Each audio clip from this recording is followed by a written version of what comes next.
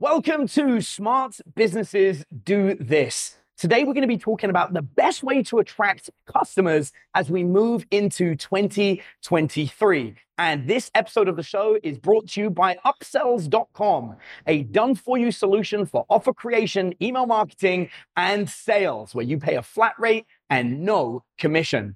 Now, I am joined by some incredible entrepreneurs today. If you wouldn't mind taking a moment and introduce yourselves, my wonderful panelists. Absolutely. I'm Ashley Herrera. I'm the owner of Mighty Hope Properties. I do new construction in San Angelo and Abilene, Texas. Hi, my name is Deborah Whitby. I own Austin Plumbary, residential plumbing services in Austin, Texas.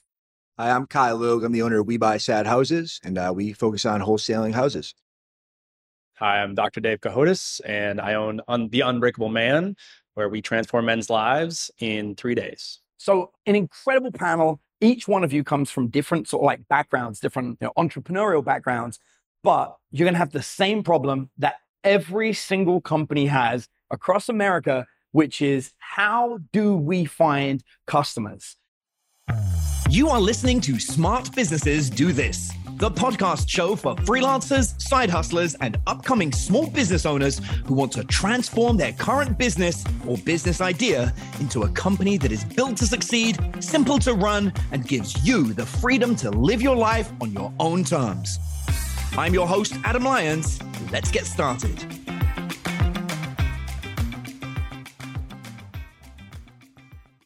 Now, I always tell people, no matter how good you are at what you do, if you have customers coming, out of everywhere, out of the woodwork, signing up for what you've got, it gets that much easier to make money.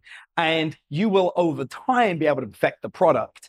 We love the idea that a good product is what drives customers, but there are far too many business owners out there with an incredible product that would probably change the world that no one knows about.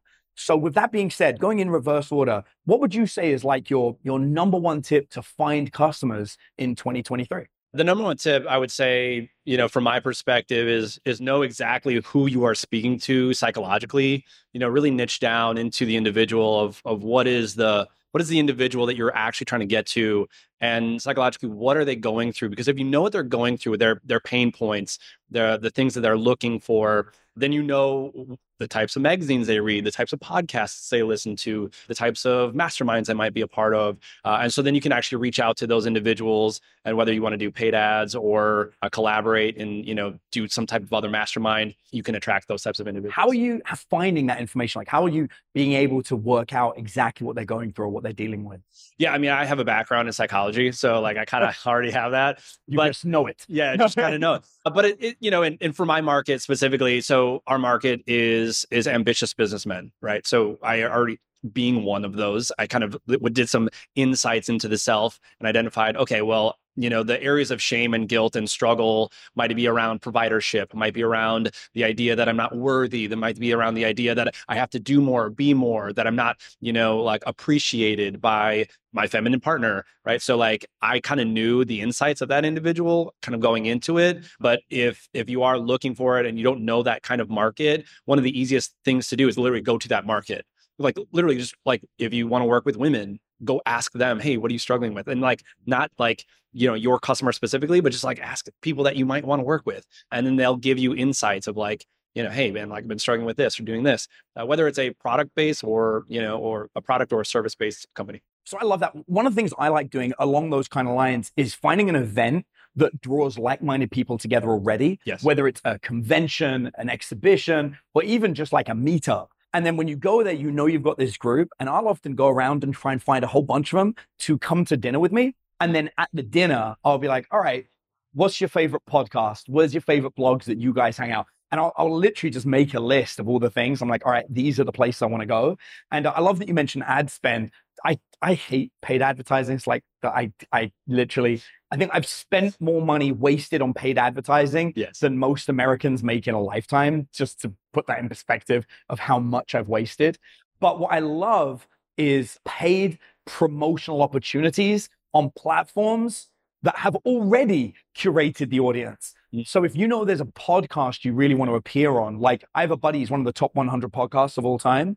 And to pay to get advertising to the kind of people on that podcast would cost hundreds of thousands of dollars, but you can sponsor an episode for 20 grand. Yeah. And suddenly it's like, man, if I really wanted to be on that podcast, I could just pay 20 grand and say to him, hey, the one thing I want along with the advertising is to be in that episode. And it's, 5 times cheaper than paying for advertising. So yeah, that's one of my favorite ways. So I love that suggestion. It's really, really strong. Okay, same question.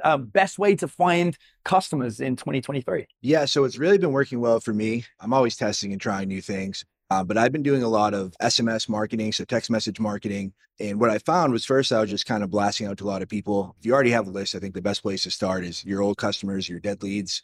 I think that's really the best place to find customers. But what I started doing was I set up automations. So I have the SMS, it'll go out one day. Then right after that, it's a ringless voicemail drop. So it's just a voicemail message. It just shows right up right after. Then I repeated it. So then it goes the next day, same thing. Then it takes a break and you can keep repeating it. So I do it about over 7 days. I mean, on the 7th day is kind of just like a final one, like, hey, I haven't been able to touch you. And I'm doing this with cold people. I'm doing this with dead leads, and it's working really well. And I'm finding even sometimes on like the last message, you're like, oh no, I've just been busy, or like, oh no, I do actually want to sell my house, or actually have been thinking about this. And then I kind of figured they'd be annoyed, but it's been working really well. So let's just get this. So you've got an automation system where you send an SMS, then a direct to voicemail, right? And you alter one a day every day.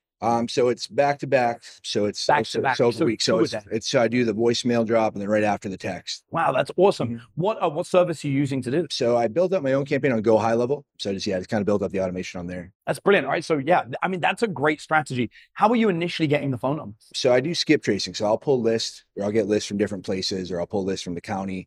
Then I'll send them to a skip tracing service. One I use is called Batch Skip. Batch Skip? Yeah, batchskip.com. And it's like 15 cents or so. And there's some other ones out there too. But they'll just send you a CSV file, and it'll have all the numbers in there, and you just put it in, and then it's good to go. Oh, that's awesome. All right. So, I mean, what I love about this is what I would call a tactical strategy. So in business, you've got strategies and tactics. Strategies are things that would work any period of time in the history of mankind. So I like to imagine if I got teleported back to ancient Rome, my business strategies would work. Like I could literally find a group of people using your concept that all have the same kind of grievances. And then I could use that to identify where they will hang out. And then I could do my marketing based on that. Batch Skip probably wouldn't work in Roman times unless you were going to invent it and technology. So that becomes a tactic. But tactics are one of those things that they only last for a period of time, but they're far more financial if you use them at the right moment. So what's great about this, for everybody listening and for the people that are here in the live audience, I would do that like right now,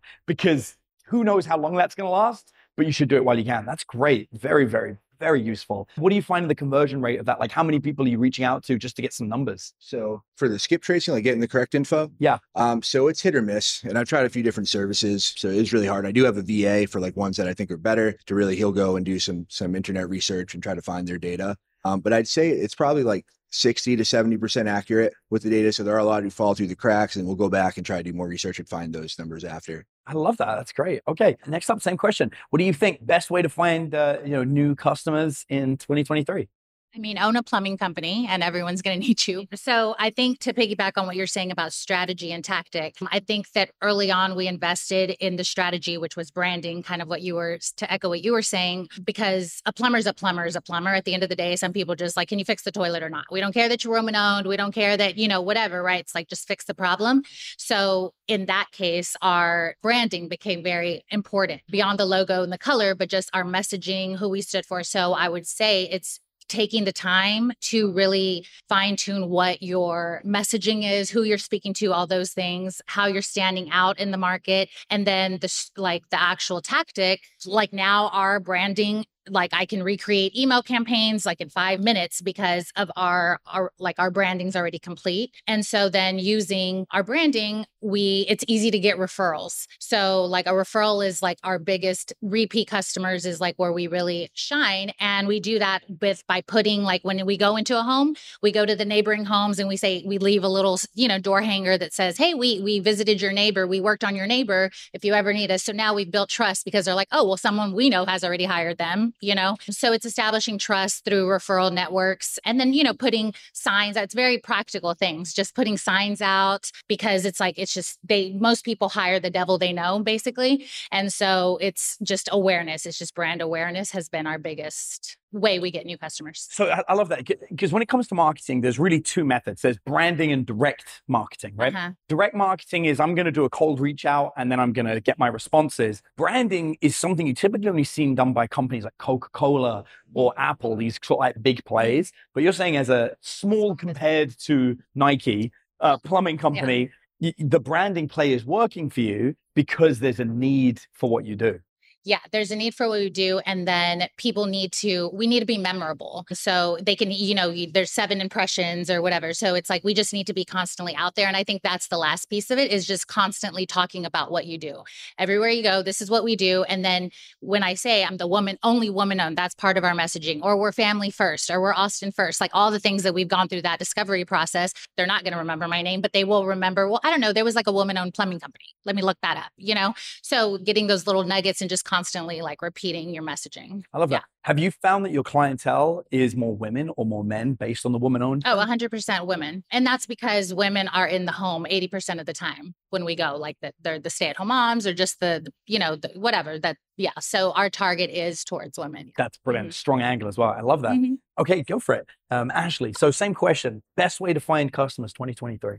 Yeah, so I'm going to start with the basics. Honestly, before I got into the construction business, I was doing mortgages and I was actually on the operating side of loans. So I didn't know you had to be a salesperson when you're a mortgage loan officer and actually go find sales. So whenever I started, I did what I knew, which was jumping on Facebook, letting people know what I was doing, and educating. Whenever you are your authentic self, showing other people that I am human, I am like you, I have needs like you do, but I offer this product that is going to help provide security, provide a home over your head, whatever it is to get you that loan. Now, what I did was, because I didn't have any money, I went into groups to where there was people looking at homes. So there's a lot of different types of groups where there's maybe a real estate group where they're selling a home. A lot of realtors, they go out and post those homes for sale. And I would go and post on to that group and say, hey, I can help with the financing. Reach out to me. This is what I work with. And at that time, my niche product was working with lower credit score borrowers.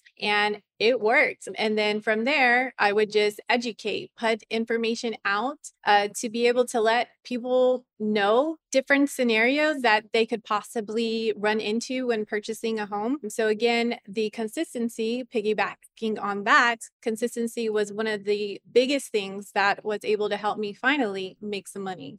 So I love that, right? So for us, I think our best method of acquiring customers, we've kept a secret for years, but I'll share with you guys, for everyone here that's listening. Our favorite way to acquire customers is to take the customers from our competitors that they think don't want to buy anymore. And that's been our number one. So you can think of it this way. People communicate about their mailing list. And when the people on the mailing list aren't buying, they'll say, oh, it's a dead list. No one there wants to buy anymore. And I'll always be like, oh, yeah, not one person that listens bought anything off Amazon this week. No one. They are done. They're like, I'm done with buying. I'm never buying again. No, they just don't want to buy from you. It sucks, but no one likes you. But that doesn't mean they don't like anybody else. But somebody has paid money to acquire that mailing list, right? So one of my competitors, he had 115,000 people on the mailing list the day that he decided he just didn't want to do it anymore. He didn't even sell the business. He was like, I'm just done. And so I contacted him and said, what would you charge me to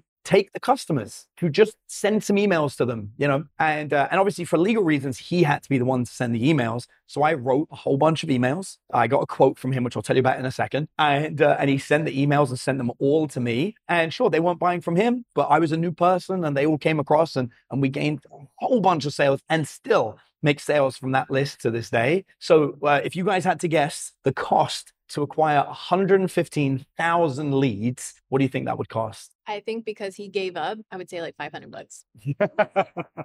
It wasn't that good. It was good. It wasn't that good. What would I sell it for? Yeah. 115,000 qualified targeted leads. I'm saying $750. I'd probably charge $750. $750 or 750,000? Yeah, there we go. 750,000. That sounds about right. Targeted. Yeah. Is how much to sell or how much you paid? How much did I pay? Wasn't like $1,000? a grand. Yeah. I love it. It's like from 750,000 to 1,000. I think it's by context, but I think $1 a lead. Dollar a lead. Yeah. Yeah, $115,000. I think that's what most people would have guessed. Yeah. We paid $5,000 total for the whole thing. Yeah. So it was a complete bargain, because when somebody's mentally checked out of their business, and for plumbing specifically, I know this is a fact, because plumbers don't build their business to sell. They build it to a certain point and they end up with a book of clients who they'll usually hand over to some new apprentice who doesn't know what they're doing, and it collapses. And it's actually very easy to buy an old plumber's or a retiring plumber's mailing list, because they're like, yeah, I just don't want to do it anymore. But the people still live in their houses and still need plumbing. And it's a great way. Also, and this is something I always talk about, a bad plumber also has a mailing list of good customers.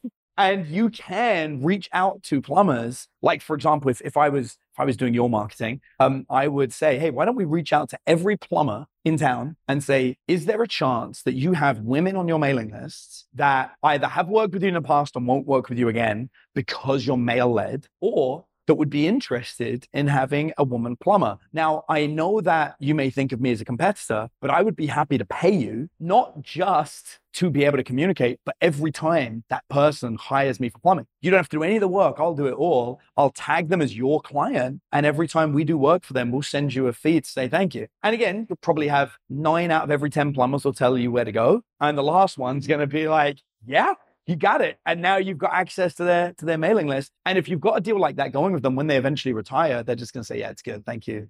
That's a great way of doing it. So here's what I'd like to hear from you guys.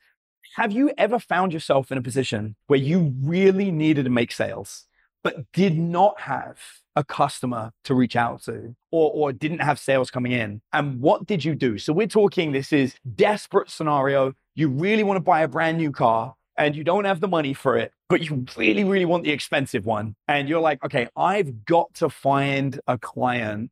How did you go about it? Or if you've been in that situation, how did you go about it? So I was lucky because I was a processor before I knew other loan officers. So in that case, what I would do is kind of what you said, go through their pipeline or ask, of course, hey, do you have any clients that I could possibly look at their database and I can go back and refinance them? You already helped them with the purchase. Now there's possibly a scenario that they need a refinance or they need cash out on their property. So that's what I did. So you're like reaching out to somebody who's already bought something before and selling them something else, almost like an upsell. This show is sponsored by upsells.com. I just want to remind everybody. No, I'm joking. But that's good. I've never thought of it that way, but yes. Yeah. Well, we've often found that whenever you need to generate revenue in a company, one of the fastest ways today is to develop an upsell, to just think, okay, whoever bought this, what else do they normally want? And the company that knows this best, of course, is Amazon, because Amazon is so good at saying, like, customers who bought this also bought this. I hope you're not lame enough to try and buy this without buying this, because these guys all did it. And you're like, oh yeah, we should probably do that. So upselling is a great way of doing it. How about the rest of you guys? Any you ever found yourself in that situation where you're like, I really need to make sale and I don't know how to find a customer, and then suddenly you found it? Yeah, I think when I first started, I had $500 in the bank and no branding. And I always thought, even if I had the most amazing branding, again, it's Tuesday. Nobody knows we exist,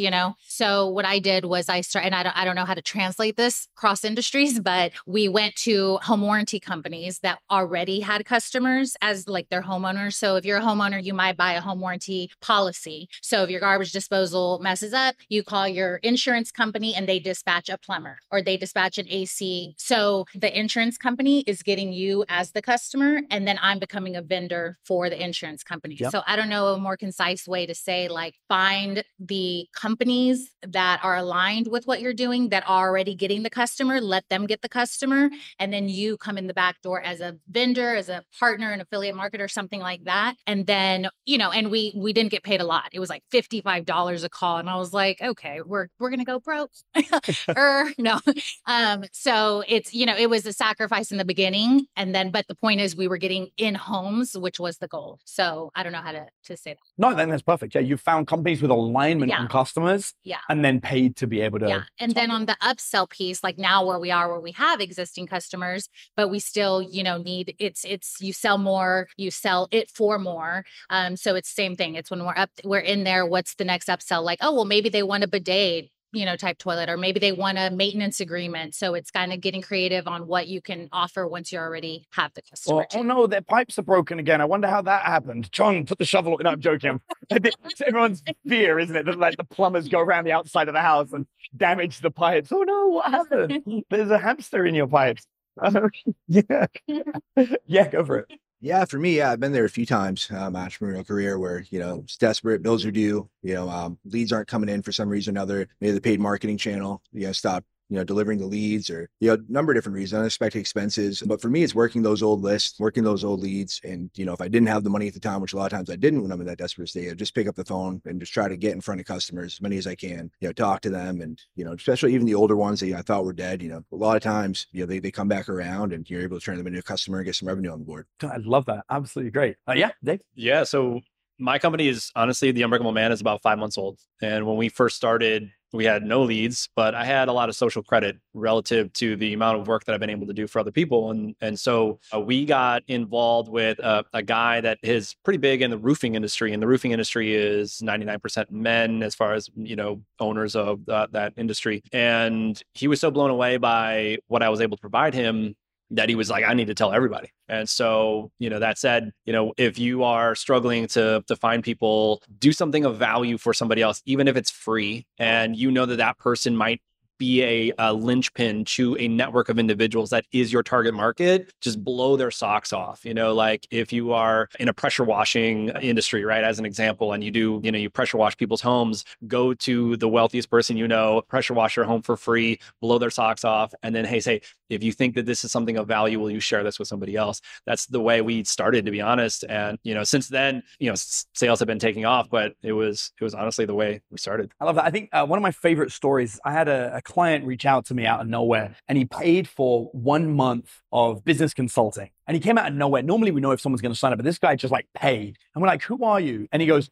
I clean cars for a rental car company. And I was like, okay. And he's like, and I want to start a business. Go. That was it. I was like, first of all, this is not traditional, but also I kind of like that he worked out my price and saved up his money apparently for like 18 months to afford a month. And I was like, because you can only afford 1 month, I got to help this guy. And you got a few options, right? Which is, one is, well, do I take the client? 2, do I say no and give him his money back? But, he was like, I want to do this. And so I was like, okay, well, how long does it take you to clean a car? Because you had no customers, no business. And he's like, oh, we have to clean a car in 20 minutes. So we have to do 3 cars in an hour. And I was like, rental cars are clean. Like, that's impressive. I was like, at the time I was driving a Maserati, and I was like, it cost me $150 in 3 hours to get my car detailed to look like a rental car company. And he can do it in 20 minutes. That's impressive. So I said to him, do you know anybody along your lines? Do you know anybody with a nice car? He's like, I do. I was like, tell them you're launching a car detailing service, but you would like some example cars to put up on your social media. Can you clean their car for free? And he got 2 or 3 people like, sure, you can come and detail my car for free. And he turned up and he took a before picture and an after picture, and he did the whole thing. And then, of course, did it in 20 minutes. So like, wow, that was great. How did you do that? And he goes, well, this is my business.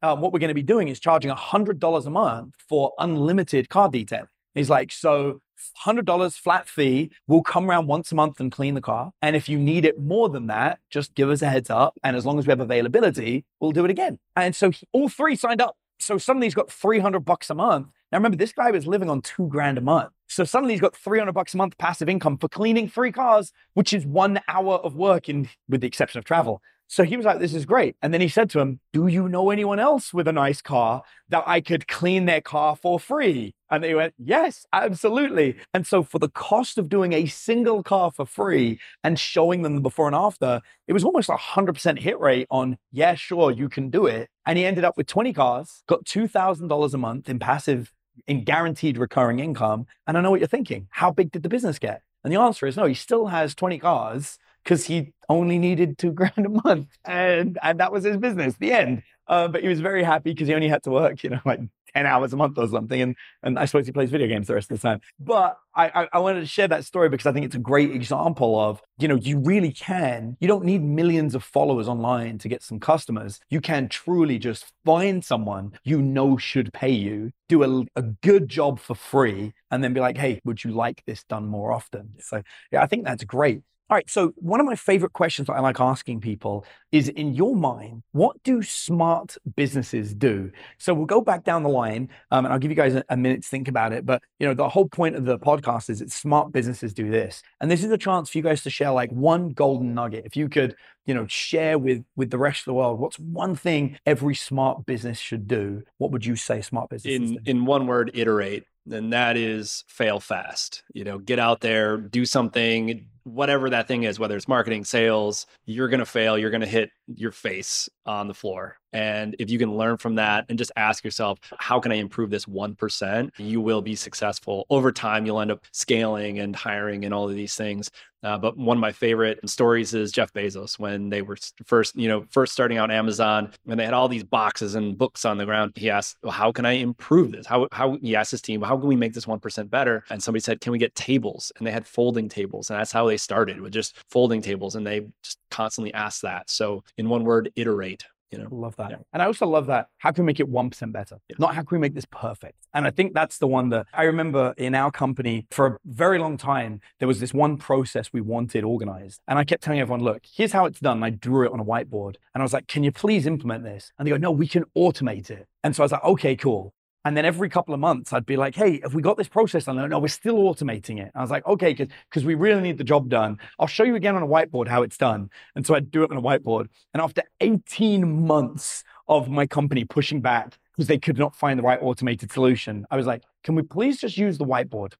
Because it really works. And now we use a whiteboard. And still to this day, we use a whiteboard. And it's a really simple way of just basically communicating basic data in the office without the need of a phone call. Just, we want to look, oh, there's the data. And they had this idea for a screen and software and all this stuff. It's like, just update the whiteboard every morning. It doesn't take long. So yeah, I love that. I love that. Very, very cool. Okay, next up, what do smart businesses do? Yeah, so I would say smart businesses delegate. I think they, as a business owner, especially as you're just starting, it's very easy you have to wear all the hats when you start. So it gets very easy to get stuck in that role. And so I think it's really important to make sure you're not getting burnt out, and you're hiring other people, and you're systemizing your stuff so you can get other people to help you, whether it's through, hiring VAs or hiring employees, or, even just using automations to, kind of get some of that workload off you. Love that.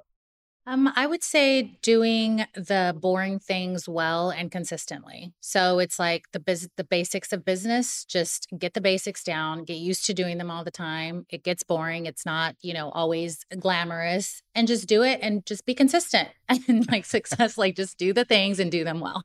Love it. Awesome. So I think the baseline of any business has to be your core values. Whenever you have your core values in place, you become that, you attract other people who are in line with your core values. So definitely digging deep on that and really living it.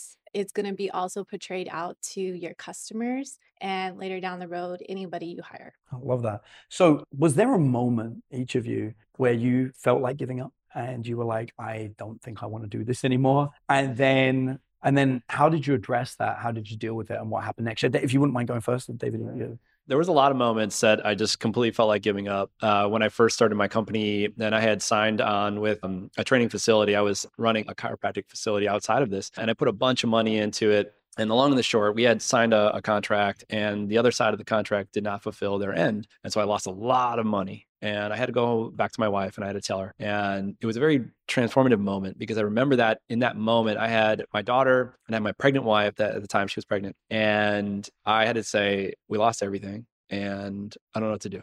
I just wanted to completely give up in that moment. But I remember like the next morning going for a walk, and I have this drive in me, this edge where I just need to win. And maybe that's like a sense of like self-doubt that I have to do it, right? A sense of self-worth. But, I've been in the darkest parts of the entrepreneurial life where you lose everything and you feel like you're just skipping on the ground. But then you kind of look up and you realize, oh, there are people that want to support me, and I do have something of value, and I am giving good services to the world. So the answer is yeah. Like how often does that happen? Now it's a lot far between. We're a lot more successful than we were at the time. The mindset's a lot stronger, but there's definitely those days where when you're an entrepreneur and the mindset kicks in and you think you can't do it, reach out to friends and have group people around you. That's the antidote to that. Love that. Yeah.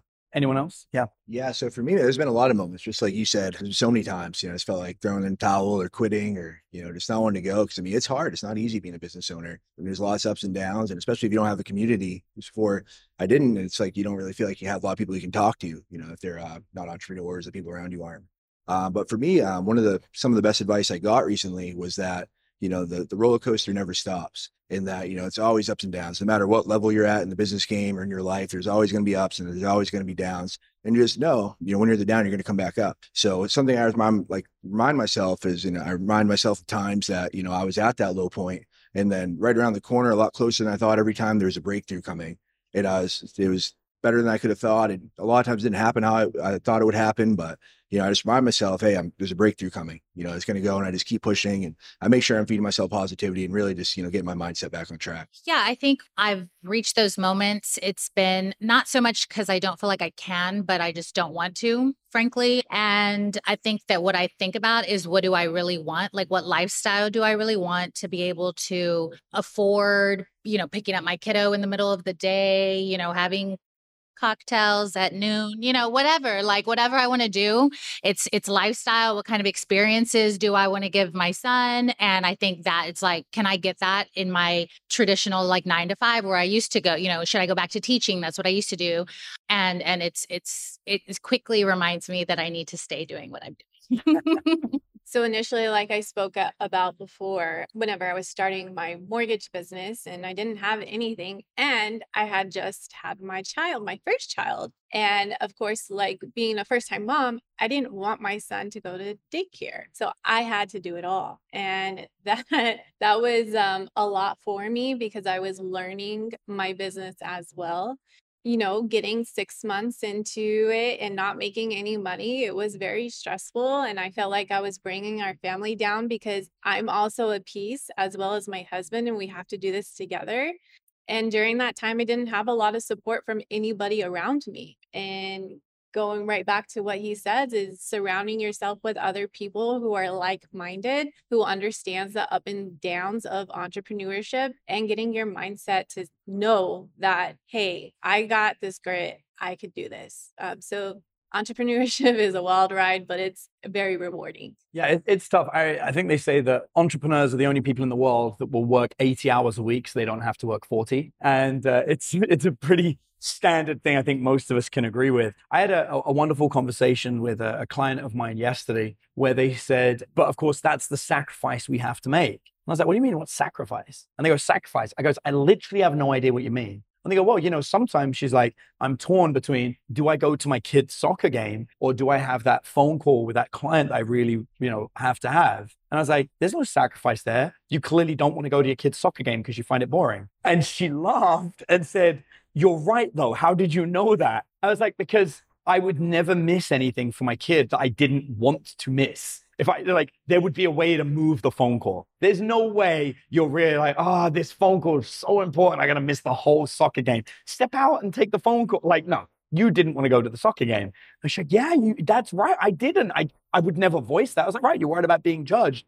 No, the thing that I think entrepreneurship gives us is we do have the freedom to not sacrifice. Now, we don't have complete freedom. So as I said, we can't just sit back on our asses and do nothing, then everything collapses. But entrepreneurship, you work an amount of time, probably not 80 hours, but you work an amount of time so you can take the exact hour off at once. Whereas when you work for somebody else, they get to say to you, you cannot take this hour off. Whereas as entrepreneurs, we can take off any 1 hour we want, but we also understand that there is a responsibility on us to complete the job. That 1 hour we took off, so we don't have to sacrifice, means there will be an hour of work that still needs to get done at some point, but we won't be sacrificing. We'll just put it in on something else where we would rather do the work than do the other thing. And I think, something me and my fiance have really moved into recently, is we travel a lot for work. And that comes with what we used to view as a sacrifice of not being around our kids, but we realized it didn't have to be a sacrifice. So now we bring our children with us, and we will turn up to very important meetings where people are like, oh, you have your children here. And we say, yes. Are you ready? Because the kid's staying. We're a family business. That kid's going to be here. So they're very well behaved. They have iPads. They'll be great. And when we travel, it gives us a great opportunity. So, we have our mastermind next week. We do 2 masterminds a year, which we call the Working Vacation. And our one's going to be in the Caribbean next week. So we're going to do Puerto Rico, St. Martin, and another location I can't remember. But we're going to do these 3 locations on a cruise ship. And we're bringing 2 of our 5 children with us who will get to attend a mastermind and have wonderful times, a wonderful experience, while we will also be networking with some of the most important business owners that we have. So I think for me, there were moments when I felt like quitting many, many, many, many years ago. But now I just remind myself, if I quit, what I would really be quitting is taking my children to the Caribbean, taking my children to San Diego to meet business. That's what I'd be quitting. It's not the money. I could make money. I could become a salesperson and make some cash, probably have more disposable income. But what I would not be able to do is drag my kids to those meetings. That you can only do as an owner. And that freedom, that true freedom for me is why I could not quit, because this is what I love. So I love that. I want to say thank you ever so much for staying tuned and listening to us here at Smart Businesses Do This. We appreciate you. And if this is the first time that you've ever listened, we welcome you. And please feel free to subscribe. If people wanted to hear more about you, where should they go? Always social media. You can find me at Team Herrera OG. Instagram /Austin Plummery. I'm on social media everywhere as The Real Kai Luke. Yeah, on Instagram, you can find me at Dr. Dave Cahotis or theunbreakableman.com. Perfect. Round of applause to these wonderful people. Thanks, guys.